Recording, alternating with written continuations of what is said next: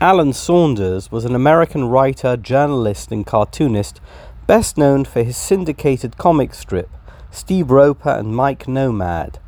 Less well known is the fact that he coined the pithy observation, "Life is what happens to you while you're busy making other plans."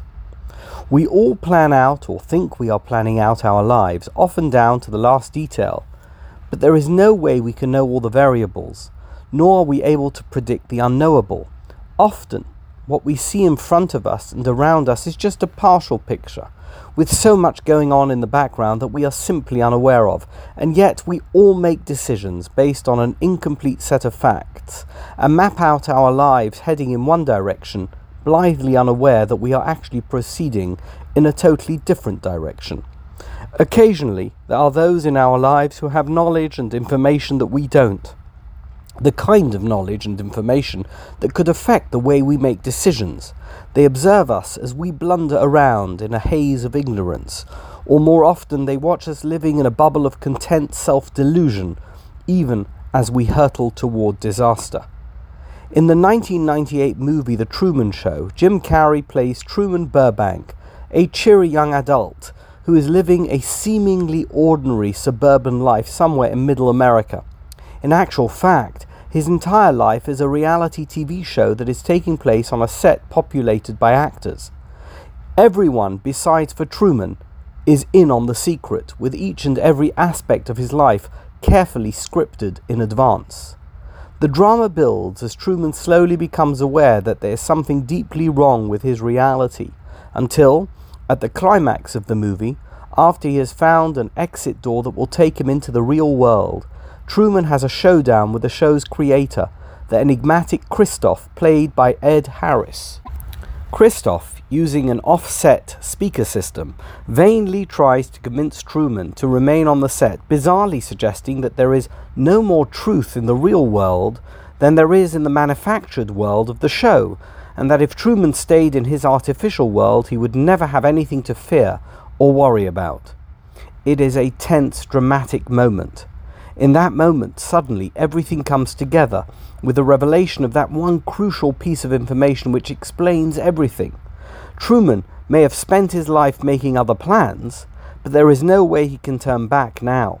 Quite understandably, faced with the facts about his life, Truman opts for a life outside the show and beyond the set that have been his home since birth. As we read through the Torah portion that deals with the strife and the drama of Jacob's family, bitter enmity that almost result in the murder of Joseph, the beloved son who is ultimately sold into slavery by his jealous brothers, it almost feels as if we are the audience watching a reality show.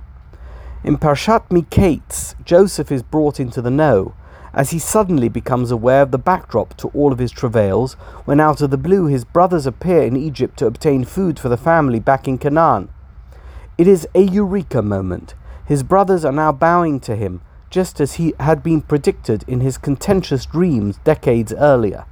Meanwhile, his brothers continue to base all of their actions and reactions on an incomplete set of facts, and we, the offset audience, are able to observe the contrast between these two perspectives.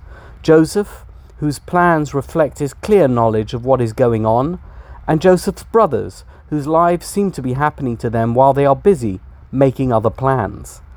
It has always struck me that this embarrassingly detailed narrative, in which Joseph's brothers are made to look like absolute fools, is meant to convey a very precise message.